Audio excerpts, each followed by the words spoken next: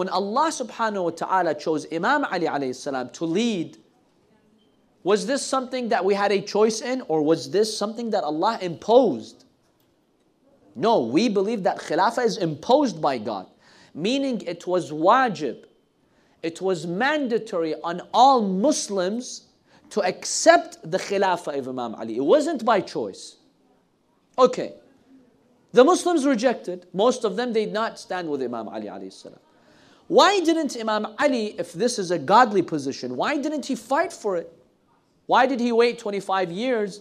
After 25 years, when people wanted him, then he agreed to be the Khalifa. Does this mean that, as you mentioned, is this a privilege or no? This is a right. An undeniable right of Imamah. When it comes to this issue, we see that the Prophet ﷺ, he gave an instruction to Imam Ali alayhi salam. He told him, if you see that you have supporters, even if it's a few supporters, you don't have to have the whole ummah with you. If you have some supporters, then rise and fight for your right, fight for the Khilafah, to establish the law of God. But if you see that there are no supporters, maybe just 2 or 3 or 4, you don't really have any supporters who will fight with you, then be patient. So it was actually an instruction from the Prophet to Imam Ali to be patient. And in Nahj al-Balagha, in Khutbah al-Shiqshiqiyya, he refers to that. فَطَفِقْتُ أَرْتَئِي بَيْنَ أَنْ أَصُولَ بِيَدٍ جَذَّاءٍ أَوْ أَصْبِرَ عَلَى طَخْيَةٍ عَمْيَاءٍ. The Imam says, I was between two. Either I fight without an arm, with an amputated hand. Can you fight without a hand? You can't.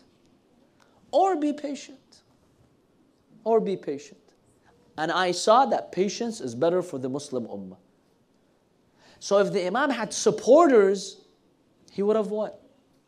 He would have risen to the Khilafah. But he was abandoned by the Ummah. So when he's abandoned, if the Imam wanted to rise to Khilafah, there would have been a bloody war, and many would have been killed, and chances are Islam would have been gone. Because remember, just now the Prophet ﷺ passed away. There's many enemies. You have the Persians on that side, the Persian Empire, you have the Roman Empire. There were some serious threats to the Muslim community. So if in that moment Imam Ali ﷺ had risen to power without any supporters, there would have been a great fitna and chaos in Medina. It would have collapsed. The enemies would have ruled. There goes Islam. So there was something ahem, more important, to save the religion for us. So Imam Ali ibn Abi Talib realized the only way to save Islam is for me to be patient now. After 25 years, then I will rule. This was the only way. So it's not that it's a privilege. No, it's a right.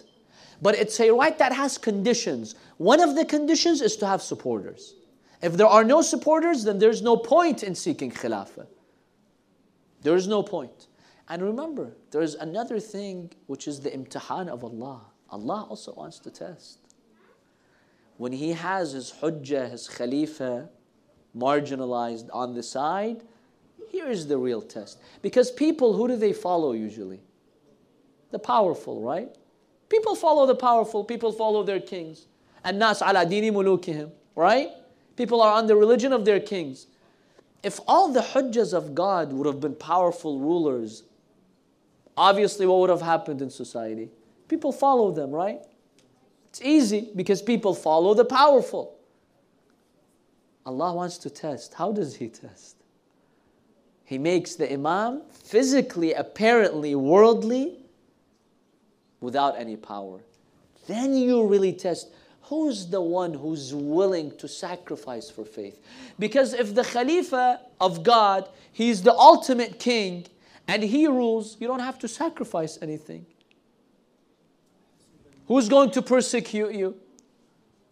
It's easy to be a mu'min. It's very easy to be a mu'min.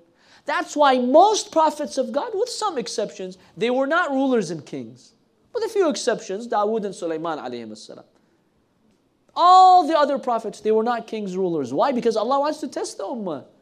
He wants to test people. أَحَسِبَ النَّاسُ أَن يُتْرَكُوا أَن يَقُولُوا آمَنَّا وَهُمْ لَا يُفْتَنُونَ. People claim to be believers. You don't think Allah subhanahu wa ta'ala will test them? Of course Allah subhanahu wa ta'ala will test us.